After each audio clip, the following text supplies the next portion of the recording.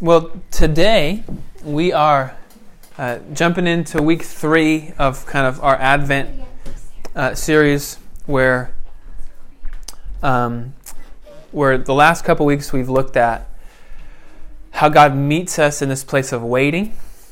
How last week we talked about how in our places of struggle, in our places of suffering, that God is with us and that He's even interceding for us when we don't even have any words left.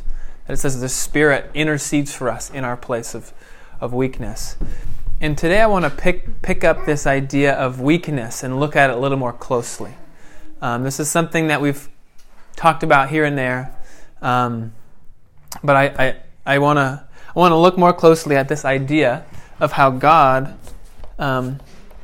meets us in weakness, and it's actually counter to our culture and really the whole system of the world, that it's actually in our places of weakness that God most explicitly pours out His power and demonstrates His strength in our lives. So in the book of Isaiah, which is an Old Testament prophet, he's prophesying around the year 700. So this is 700 years before Christ. Isaiah, the first 39 chapters, it's called the book of judgment, where Isaiah is just bringing all these words of judgment against the nations and against Israel itself. Now he's a prophet in the southern kingdom of Judah, but he's prophesying against the north. He's prophesying against the south, and he's bringing just what he feels like God is saying, which is judgment against all these people who are sinning and who are rebelling against God. And so as the story of the Old Testament plays out, God's people, Israel, were divided into two kingdoms, the north and the south. And in around the year 720 BC, the north is exiled by Assyria. And so Isaiah sees this happening. But then in 586, the southern kingdom is also exiled to Judah. And so the second half of Isaiah, the prophet Isaiah, it's almost like he jumps into a future scenario where the kingdom of Judah had been exiled by this rising power of Babylon, but they were about to return. Now this hadn't even happened. None of this had happened yet. This is hundreds of years beforehand. But he jumps into the mind of what it's going to feel like when this exiled people is about to return to the promised land. In the book of Isaiah, chapter 40, it starts a totally different tone than the first 39 chapters. And it starts like this. It says, Comfort my people, says your God. Speak tenderly to Jerusalem and proclaim to her that her hard service has been completed, that her sin has been paid for, and that she has received from the Lord's hand double for all her sins. What this is saying is, hey, that you've been exiled, you've been punished for your sins, but now you're going to receive double. That means double the blessing, double the reward. You're going to return to the land and you're going to rebuild, and so I want you to be comforted. He's saying this to a people who are in exile, who are totally removed from their land, removed from their promises, removed from what they feel like God has destined them for. And I think one word you could put on this is that they feel weak. They feel they can't make anything happen in their lives. They've been relegated to the country of Babylon, and now they're just needing to wait it out for God to move and act, because there's no way that they can get themselves back to a place of feeling strong and capable. And it's in this place where Isaiah says, oh, God wants to bring a word of comfort because He's going to do something. And it's not going to be because you're strong. He's going to do something because He's strong. And so be comforted in this place of your own frailty and weakness and see what the Lord does. So at the end of chapter 40, we have this famous picture that Isaiah gives us that you may have heard, and it's actually, we watched Remember the Titans. It's like the sports movie from the early 2000s. And on the bus back, from the camp, they're singing this song. But here's what it says. Do you not know? Have you not heard? The Lord is the everlasting God, the creator of the ends of the earth. He will not grow tired or weary. In his understanding, no one can fathom. He gives strength to the weary and increases the power of the weak. Again, this is to this exiled people. And then verse 30 and 31. Even youths grow tired and weary, and young men stumble and fall. But those who hope in the Lord will renew their strength. They will soar on wings like eagles. They will run and not grow weary. They will walk and not be faint. He's getting at this idea of exchange, that we're going to give God this our human weakness, and He's going to give us His strength. That He renews their strength for those who hope in the Lord. So that's what we want to talk about this morning, is the fact that God renews our strength by giving us His strength in the place of our weakness. So we see in the Scriptures this divine artistry of God who transforms our weaknesses into vessels of His strength. There are, let me see here. Let me find it.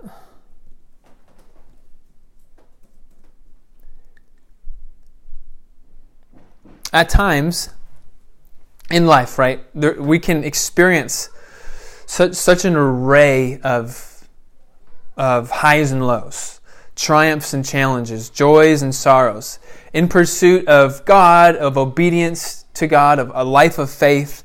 We often encounter moments of weakness. These may manifest as physical limitations, or emotional struggles, or spiritual battles, or just an inability to have self-control, or whatever it is. It can be a lot of different things. But it's natural in this place to question, why would God allow me or allow us to be in this place of weakness in this journey? Shouldn't it be strength to strength? Isn't God's glory best displayed in my capabilities, in my capacity for greatness? Why is it that God seems to say in the Bible that in weakness His glory is most on display?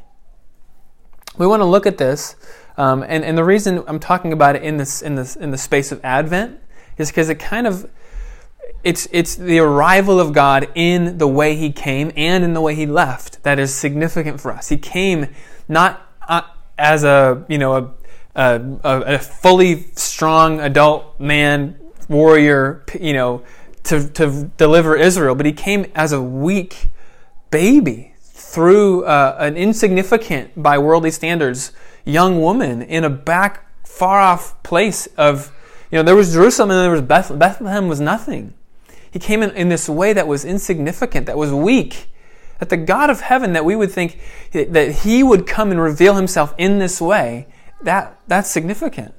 And then the fact that he actually came not through physical war or domination, but through a spiritual breaking of the power of death, that He came to die on a cross in the place of the most obvious human weakness, to actually be the place where God pours out His resurrection power.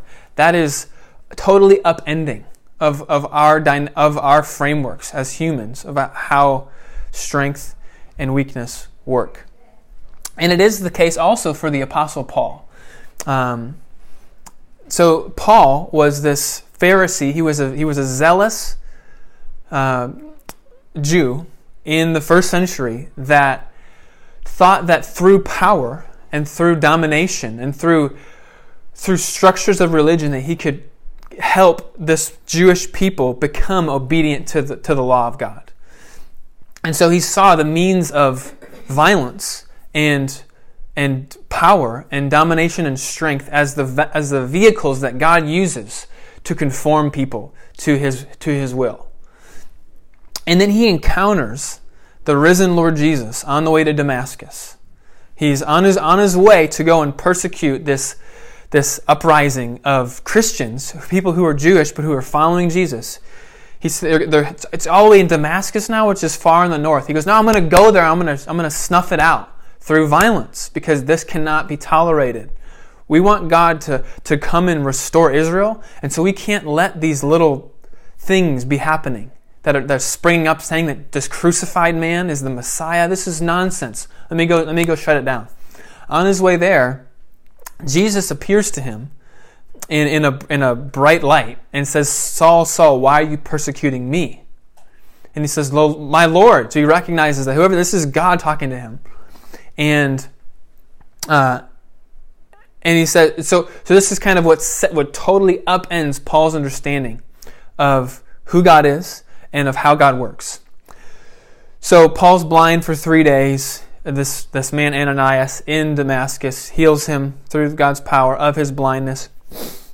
And then he kind of removes himself for about 13 years from active ministry because he has to sort out everything about life and about who God is and how He works. And he's even, the Bible says he's in Arabia, which is kind of the desert, for the first 3 years.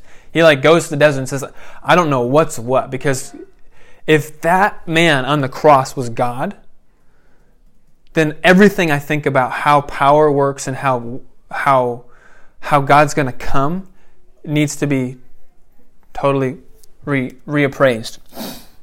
So in the letters of 1st and 2nd Corinthians, Paul really expounds this, because out of any church that he's writing to in the New Testament, it seems like the church in Corinth is the most bought into to the world's ways of thinking when it comes to power and weakness. Corinth was a decently wealthy port city in ancient Greece that really allowed for worldly dynamics of wealth and power and violence and domination to it worked pretty well, especially for the adult men. And it seems to be that throughout these letters, he's kind of really speaking to the men in particular, because it's their dysfunction and their misunderstanding of who Jesus is that's really causing a lot of issues in the community.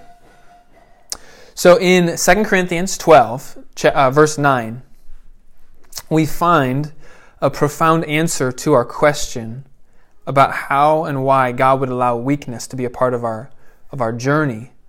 The Lord declares to Paul, He says, my grace is sufficient for you, for my power is made perfect in weakness. This is a significant point of revelation for Paul. And I think the line of this traces all the way back to this encounter on the Damascus Road. That in your place of weakness, my power is most on display. Not in our strength, not in our giftings, not in our accolades, not in our reputations that we can build with other humans. But God's power, because here it is, in our place of weakness, it's not a question of whose strength is being displayed. Is it your strength or is it God's? In our place of weakness, there's no question, it's not me. That's for sure. So if you see anything commendable, if you see anything worthy of praise, it's one of those things where it's all glory is to God, because I have nothing to stand on. I have nothing to boast in myself. To consider the life of Paul, he's a man who faced great persecution as he sought to partner as a witness for Jesus in the Greco-Roman world. He was in prison countless times and had obviously such a slew of personal struggles. Yet in acknowledging his weaknesses, Paul became a vessel for the extraordinary power of God. It is the crucible of our weaknesses that transformation occurs. The transformation that aligns us more closely with the image of Christ. Again, if we see the power of God most on display, the very pinnacle of God's power is on display in the cross and resurrection, then that's where the boasting occurs. So even Paul, in this scene, in fact, I'll just read this now. There's a lengthy scene in 2 Corinthians where Paul is trying to correct their thinking on how power works, on why and who, of what you should boast in. It seemed to be that the Corinthians were looking to kind of undermine Paul because he was not what they thought of as a strong and capable leader. And so Paul he's defending his true apostleship, that Jesus sent me to you. I'm not boasting in my own credentials here. In fact, he says it like this at the end of 2 Corinthians chapter 11. He says, "If I must boast, I will boast of the things that show my weakness. The God and Father of the Lord Jesus, who is to be praised forever, knows that I'm not lying. In Damascus," remember, he's on his way to Damascus when he encounters the risen Lord. This is then years later, he goes back to Damascus. It says, "In Damascus, the governor under King Aretas had the city of Damascus guarded in order to arrest me, but I was lowered in a basket from a window in the wall and slipped through his hands." So think about it like this. Paul is this apostle who's in Damascus teaching boldly. He's proclaiming that Jesus is the Messiah, that he is risen from the dead, that he is the hope of all the nations. And he's causing such a uproar that the king of this district has shut down the city. And instead of saying, now is our time to rise up and revolt, or whatever he could say, he's saying, I was in the most humiliating way possible. I escaped, not because I was strong. I was lowered in a basket down the side of the wall of this fortified city, and I escaped. So clearly in that scene, it's not Paul and his strength, but it's God's power in a way that would prevent the king and his army from seeing him and arresting him, and he escapes. So he's saying, that's what I want to boast. If I want to be known for anything, I want to be known for that. Wait, what do you mean? Like, why even share that story? That is not glorious. That's not glamorous. That's not going to get people to think that you're something. And he's like, exactly. That's the point. I'm not trying to get people to think that I'm something. I want people to be able to make much of God and recognize that if he's able to use me in all of my weakness, in my places of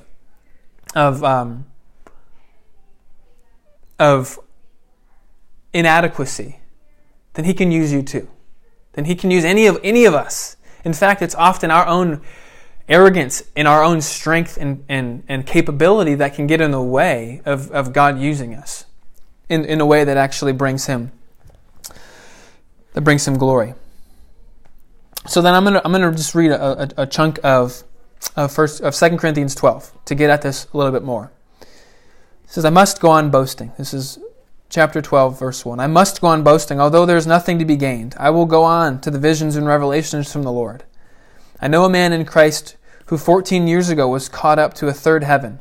He's actually speaking about himself, but he says, I know a man, because he wants to almost distance himself from what would be something that people would be like, wow, you're amazing. I know a man who was caught up to the third heaven, whether in the body or out of the body, I don't know. I know that this man, whether in the body or apart from the body, was caught up to paradise and heard inexpressible things that no one is permitted to tell. I will boast about a man like this, but I will not boast about myself, except about my weaknesses. Even if I should choose to boast, I would not be a fool, because I would be speaking the truth. But I refrain, so no one will think more of me than is warranted by what I do or say, or because of these surpassingly great revelations. Therefore, in order to keep me from becoming conceited, I was given a thorn in my flesh, a messenger of Satan to torment me. 3 times I pleaded with the Lord to take it away from me, but he said to me, my grace is sufficient for you. My power is made perfect in weakness. Therefore, I will boast all the more gladly about my weaknesses, so that Christ's power may rest on me. That is why, for Christ's sake, I delight in weaknesses, in insults, in hardships, in persecutions, and difficulties. For when I am weak, then I am strong. he speaks of this thorn in the flesh. There's no way of knowing what this could have been. Some people think it was epilepsy. Some people think it could have been depression. Some people think it could have been some physical ailment, some bodily injury or issue that just wouldn't go away. It didn't totally incapacitate him, but it made it clear. It seems that they would have known. Whatever this thorn in the flesh was, he's inferring that you know what this is to the people he's writing to. So there's something about me that is causing me to be weak in some way. I ask God to take it away. Would you take this thing away from me so that I can be more capable for you, so that I can be more strong, so that I can do the work that you've called me to do without this hindrance to me, that people could look at and it would make less of me. Contrary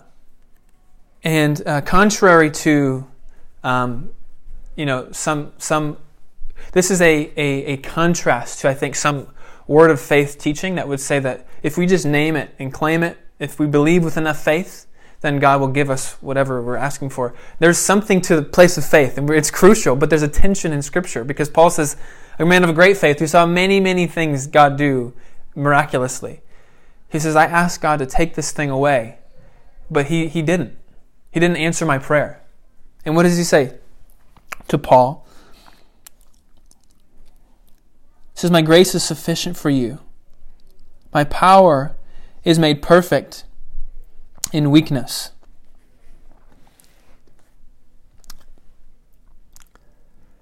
I think if you're like me, we want to hide our weaknesses. We want to kind of keep the things that we're not proud of, that we're ashamed of, that we're kind of dealing with. We want to keep it out of the light, so that I can, and hopefully this will go away, and then I can just be like good and not have any like dings to my body or to my mind or to my life, so that I can just be at peace in myself and with the Lord.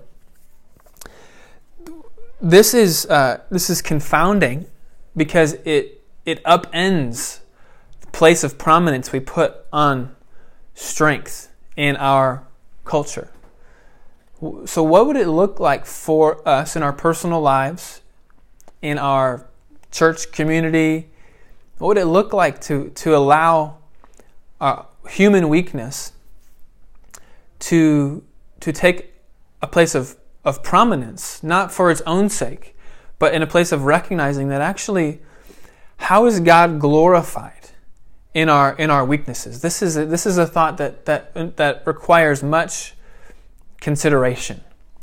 And Paul he's not just trying to kind of make sense of why this thing's not going away, but he attaches it directly to Jesus. Because Jesus is the model. Jesus lived the perfect life. Jesus actually calls us by His Spirit to be conformed to His image. How does weakness speak to the fact that when Jesus calls us, He says, take up your cross and follow me? The cross is this place of suffering. The cross is a place of vulnerability. The cross is a place of weakness. It's not a place of strength in and of itself. It's a place of helplessness. Take up your cross and follow me, because I am going to the cross, and I want you to come with me to this place where it's not about your strength. It's not about the things that are impressive in your life. It doesn't mean that those things can't bring glory to God. It doesn't mean that when you're good at something, or when you're known for something, that there's not people could see that and say, wow, that's admirable. I want to be like that, or I see the glory of God in that. I think that's very much the case often. But what's challenging to consider is that it's actually, it seems to be in the scene here, that it's in weakness, that it's the amount of power that God pours out is greater than if it was just what we would be powerful in or strong in. So he attaches it to Christ Himself, so that, he says, I will boast all the more. If this is true, God, I'm asking you to take this thing away, but if it's just true, that my power is made perfect, or is seen on display in the greatest way in your life. If God's saying my power is put on display the most in your life when you feel weak, then he says, okay, then I'm going to boast all the more gladly about my weaknesses, so that Christ's power may rest on me. If we are people who want the power of God to rest on us, then we have to allow weaknesses not to be seen through a lens of shame and guilt or hiddenness, or I need to keep this tucked away, or I want this, this needs to be gone from my life.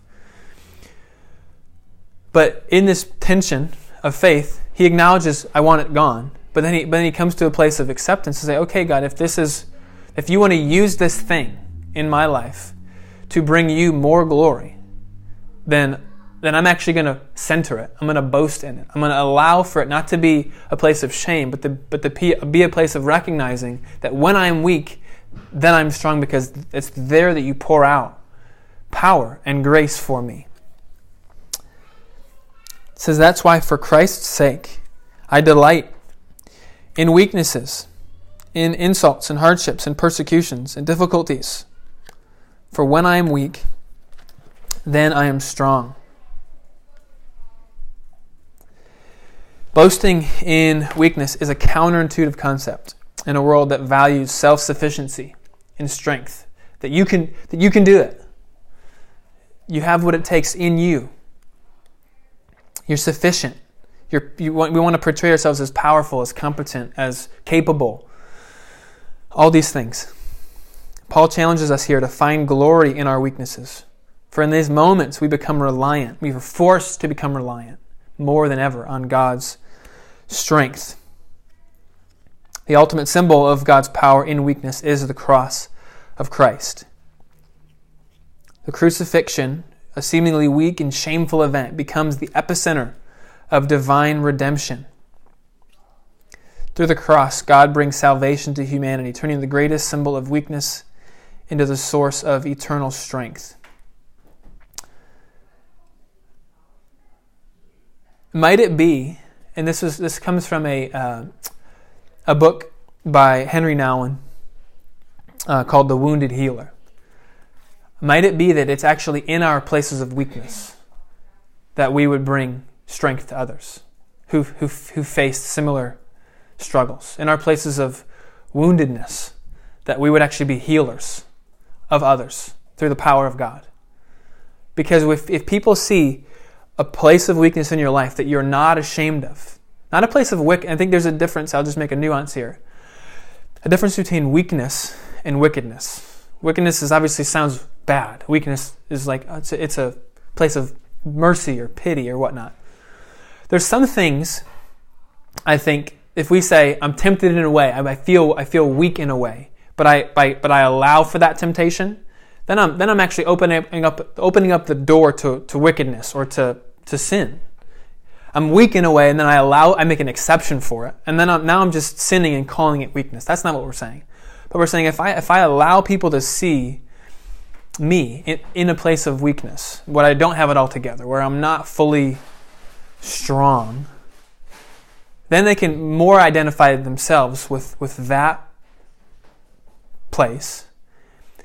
And it can actually, in a way, bring hope and bring strength to that person to recognize that the distance isn't as great as they thought it was when we have it all put together. So that's kind of Nouwen's idea. For followers of Jesus, we're called to become wounded healers. If Jesus himself was a wounded healer, and he heals us through his woundedness, then what does it look like for us in our places of weakness or woundedness to actually be healed by God ourselves in a place of recognizing his powers with us there, and then be a source of healing towards others? What does this look like as a community to bear each other's burdens? Let's see, in Galatians 6:2, Galatians 6:2, see if I can find it here. Paul, in another one of his letters, says,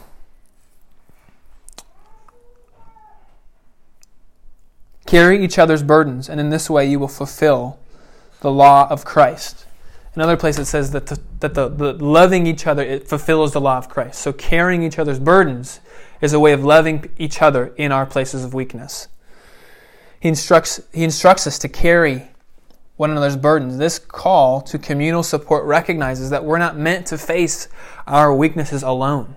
We're actually called to enter in to each other's weaknesses and bear them with each other. So as a body of believers, we're called to uplift, to encourage, to be sources of strength to one another through in their weakness and vice versa, through our shared dependence on God. We all need God. We all need God to meet us with His mercy. We all need God to be a source of strength in places that are lacking in our lives. And so what would it look like to, one, allow each other, recognize that God wants to meet us most profoundly in our sources of greatest weakness and shame, and because often shame is in there with it. And two, what would it look like to allow each other more into those places? And three, what would it look like to bear each other's burdens in those areas, to be sources of encouragement and strength in those places? This is the call. This is the invitation for us this morning. That in our weaknesses, that we wouldn't despair, but again, through the upside down nature of God's ways, that we would rejoice, that we would boast even in our weaknesses. For it is through them that God's power is made perfect, that it's most on display, that He most dwells. That if we want to encounter God, if we want to meet with Him, that He dwells most potently, if you will, in our places of weakness. We sometimes can think, I want to meet with God, and so I have to get things together to meet with God. But if Jesus Himself comes to meet us in our weakness, then there's nothing for me to get together. He's coming to the end of me is the beginning of Him, and He's walking with me into wholeness. He's walking with me into strength. He's walking with me into the land of the living. As we journey through life, may we embrace our weaknesses, walking with each other, bearing each other's burdens, knowing that they're opportunities for divine transformation. Let us, like Paul, boast not in our strengths, but in the power of Christ that sustains us. We can be thankful for our strengths, but the place of greatest boasting is when it's not me, but it's God Himself. Unquestionably.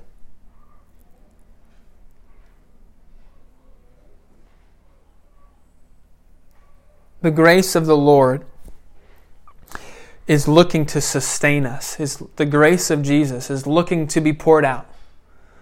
The power of God is the Bible says that He searches to and fro throughout the earth for hearts that are fully His. I think we can kind of elaborate on that. That's from 2 Chronicles. We can elaborate on that in the person of God, in Jesus. That God is searching the earth for hearts that are fully His, for hearts surrendered to Him, and for people who recognize that in their places of weakness, God is looking to meet with the most grace. He's looking to bring that word of comfort. He's looking to bring that word of mercy, that word of saying, I'm not asking you to figure this all out. I want to meet you in this place. I want to meet you in this struggle. I want to meet you in this weakness. Because that's where I poured out my power on Jesus to raise her from the grave. And that's where I want to pour out my power on you, to transform you to be able to see that when you are weak, you are strong. Amen. Let me pray. And I just want to invite God. We're gonna sing a little bit. We're going to sing one song and then our hymn, our Christmas carol. If there's a place, even in this time where we're together, if there's a place of weakness that you've felt ashamed of, if there's a place of weakness that you're like Paul and you're like, God, take it from me. I don't want this. Maybe God would answer that, but maybe He would be saying, my grace is sufficient for you. My power is made perfect in this place of weakness. And if there's any way that we can let each other in to these places, even if it's just cracking open the door, or maybe it's fully entering, and I want to just invite us to be able to do that this morning. Let me pray, and we'll respond. So Holy Spirit, I thank you for your grace that's poured out in weakness. I thank you that, Jesus, you upend the systems of the world that value self-sufficiency and strength and power and dominance and all these things. Jesus, your kingdom's upside down. So I pray, Lord, give us eyes to see, ears to hear what your Spirit is saying to us this morning, what you're calling us into as a community, and what you are putting in front of us. God, that in our places of weakness, where we don't have much to give, that you are looking to meet us with profound grace, with eyes of mercy, with a heart that is for us, with the comfort of the God of creation that says, comfort my people, that I'm looking to comfort you in this place. So Holy Spirit, we pray, come and meet us as we turn to you, as we worship you. We're thankful, God, that there's no place in our lives that we can go where you are not there. And we're thankful, God, that even in the lowest place, even in the place farthest removed from our feeling of strength, that you're looking to meet us. We praise you, Jesus. Amen.